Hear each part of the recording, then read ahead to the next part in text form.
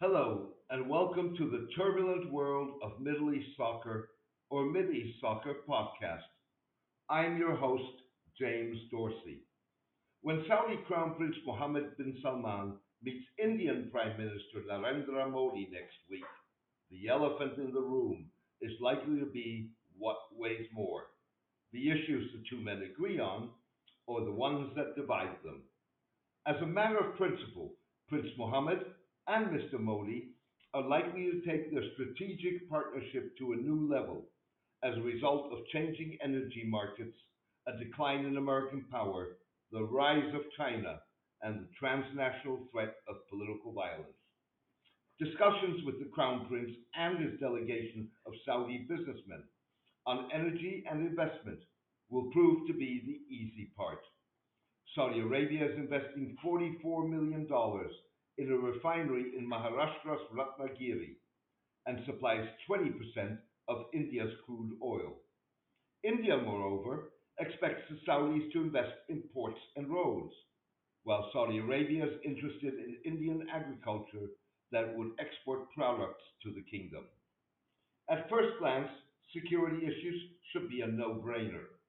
The two countries hold joint military exercises, share intelligence, and cooperate on counterterrorism.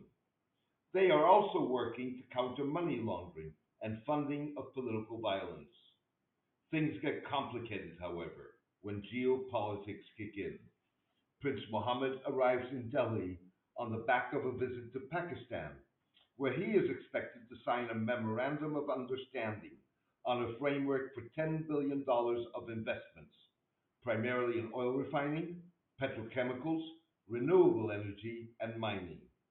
The memo follows significant Saudi aid to help Pakistan evade a financial crisis that included a $3 billion deposit in Pakistan's central bank to support the country's balance of payments, and another $3 billion in deferred payments for oil imports. The tricky part are the investments in the memorandum that include a plan by the Saudi national oil company Aramco to build a refinery at the Chinese backed port of Gwadar, close to Pakistan's border with Iran, and the Indian backed Iranian port of Chabahar.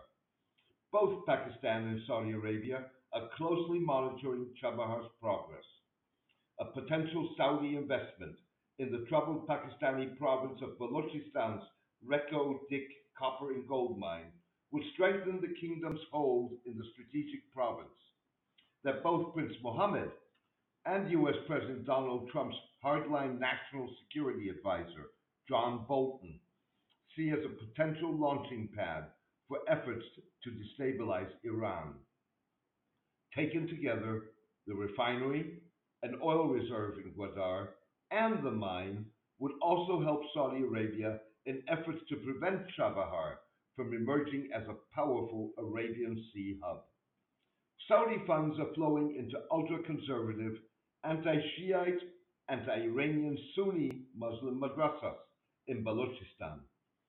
It remains unclear whether the money originates with the Saudi government, Saudi nationals of Baloch descent, or the 2 million strong Pakistani diaspora in the kingdom. The money helps put in place building blocks for possible covert action should the kingdom or the US or both decide to act on proposals to support irredentist action.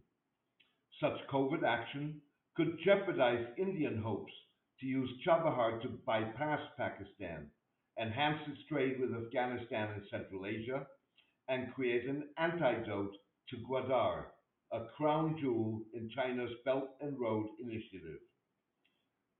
Pakistani analysts expect around $5 billion in Afghan trade to flow through Chabahar after India in December started handling the port's operations.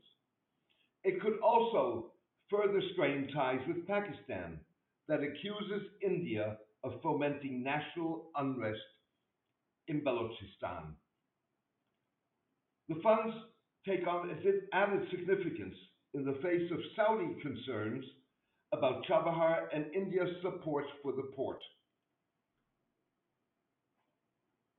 The money continues to flow, even though the Crown Prince has significantly cut back on the kingdom's global funding of ultra conservative Sunni Muslim groups to bolster his assertion that the kingdom is embracing a more moderate, albeit as yet undefined, form of Islam.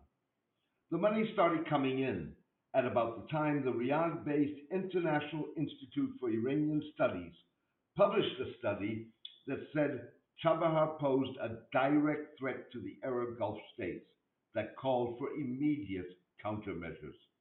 Written by Mohammed Hassan Hussein Bor, a Washington based Iranian Baloch lawyer and activist, the study warned that Chabahar would allow Iran to step up oil exports to India at the expense of Saudi Arabia, raise foreign investment in the Islamic Republic, increase government revenues, and allow Tehran some muscle flexing in the Gulf and the Indian Ocean.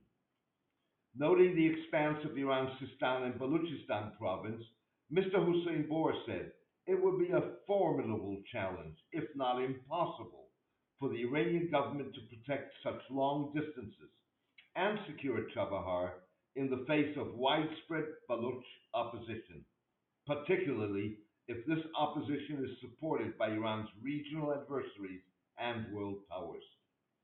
Published in a country that tightly controls the media as well as the output of think tanks, the study stroked with a memorandum drafted a year later by Mr. Bolton before he assumed office. The memo envisioned U.S. support for the democratic Iranian opposition, including in Balochistan and Iran's Sistan and Balochistan province. Iranian officials believe that Saudi Arabia and the U.S. have a hand in a string of recent attacks by Baloch, Kurdish, and Iranian Arab nationalists, but have so far refrained from producing anything beyond allegations. Most recently, they point to a rare suicide bombing in Chabahar in December that targeted a Revolutionary Guards headquarters, killing 2 people and wounding 40. Writing in the Pakistan Security Report 2018, journalist Muhammad Akbar Notazai said, too many in Pakistan, concerns about Indian support for the Baloch were materialized with the arrest of Kulbhushan Jadhav, an Indian spy in Balochistan who had come through Iran. Ever since, Pakistani intelligence agencies have been on extra alert on its border with Iran. The journalist warned that the more Pakistan slips into the Saudi orbit, the more its relations with Iran will worsen. If their borders remain troubled, anyone can fish in the troubled water.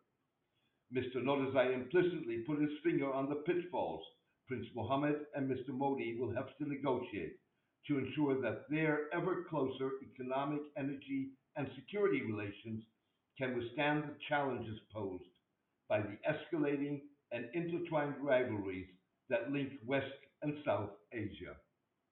Thank you for joining me today. I hope you enjoyed the podcast. A written version of this podcast is on my blog, The Turbulent World of Middle East Soccer, or mideastsoccer.blogspot.com. Please join me for my next podcast in the coming days. All the best and take care.